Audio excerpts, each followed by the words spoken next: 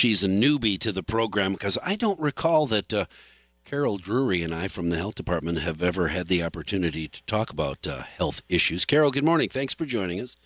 Good morning. Thanks for having me. I got a note from Paula Silla that said, would you like to talk about avian influenza? And first thing I thought of, well, if that's bird flu, then yes, yeah, I would love to talk a little about bird flu. Carol Drury, it is not a gigantic, really start worrying about it kind of thing, but every time there's a story about bird flu detected in this flock or another, then you hear about the thousands and thousands of birds that had to be destroyed. That's a lot of chickens. That is a lot of chickens that have to be destroyed, but we just want to make sure that we're protecting anybody that might be coming in contact with those. Right. Well, and I know it's bird to bird to bird, but can it also, or is it also bird to human? It also can be spread bird to human. Oh, man. So it is one of those, if you see a sick bird, you do not want to come in contact with it. Right. You don't touch it, you don't help it, you don't cook it, you don't eat it, you don't nothing it. And then, sadly, you have to kill all the birds in that flock because I suppose, like mice, if you see one, you've got a million. Yes. When it's been being found in these chicken farms, they have had to kill the whole flock in those areas.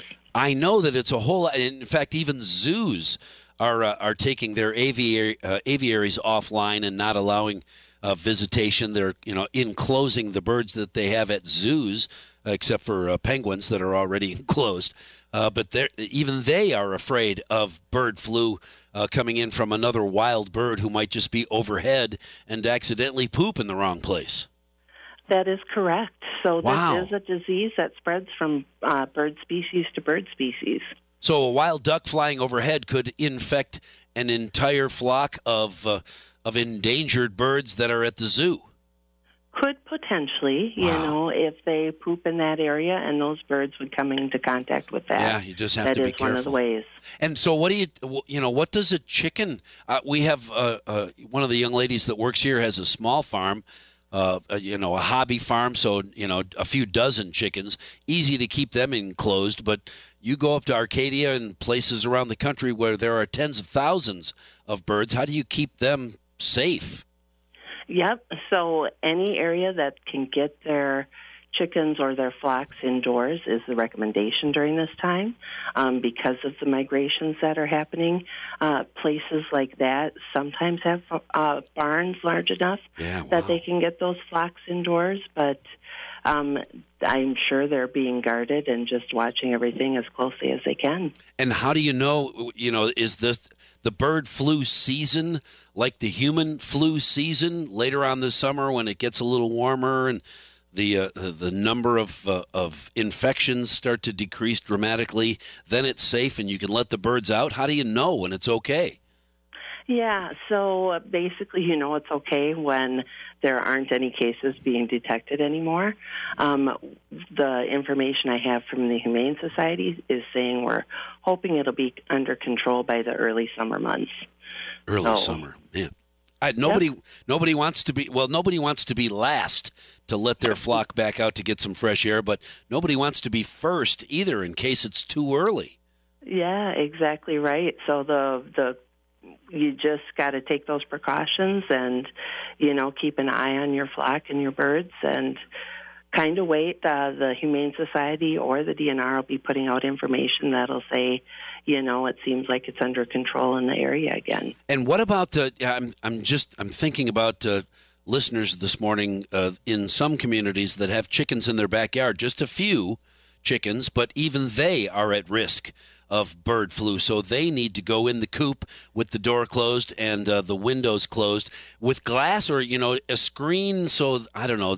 Is there other ways that the virus is transmitted besides poop? If we just put them in an enclosure and close the window or just to the screen so they can still get fresh air, is that safe enough? Yeah, they can be screened. We would want them indoors. Yeah. It's any secretions that come out of the bird, but the other bird, if you're going to get infected, you do have to come in contact with those secretions. Okay, so a roof is super important. So they can have screens. Yeah. Yeah, that I just can't imagine that that's just a huge... Where did it come from? Well, that's a good question because we just know that it's impacting some of the birds.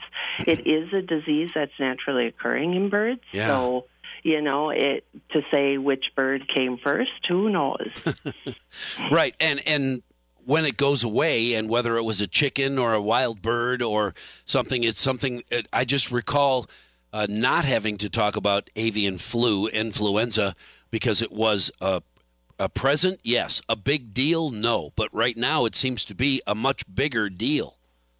It is a pretty big deal right now. It does, and part of that is probably because of the migratory season, and it's impacting several different states, and we've had it in about 5 or 6 counties now in Wisconsin, so we just want to make sure that people are aware of it and taking precautions that they can. Right, and it'll impact those who produce eggs and fryers and so forth. Hopefully the price of chicken and eggs won't skyrocket because of avian influenza.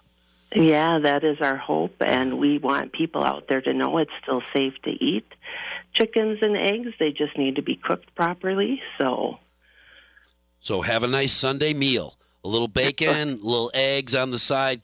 Carol Drury, she's an environmental health manager at La Crosse County. Thank you very much for talking with me this morning. Remember when I said I'd be all polite and everything, then I got to hang up on you? Well, that was me saying thank you very much for talking with me. Now I got to do, this, because I got to go. I'm already late. What can I tell you? La Crosse's official forecast calling for some sunshine, some wind, some rain, unfortunately some snow. You probably still see that in some areas. There's not a whole lot else to it. At least no big storms, right? Are you okay with that? And temperatures climbing to closer to normal pretty soon. Pretty soon they'll get closer to normal. Not today, but we're working on it. In the meantime, then, of course, CBS has a look at the world right around the corner. I'm just making sure the computer's ready to go. Sometimes it has a thought of its own, not mine. And, all right, so we can do that.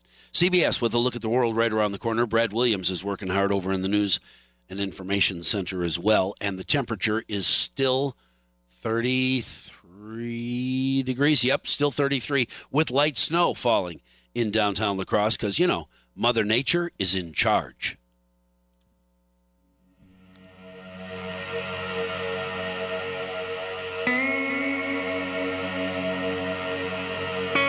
And that's the way she likes it. Being in charge.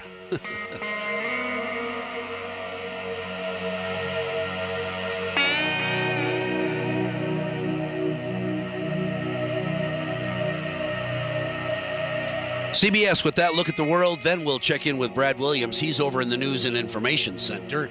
We'll do that coming up. What are people talking about today? Here's what we're working on in the Wisdom Newsroom. Wisdom News reports.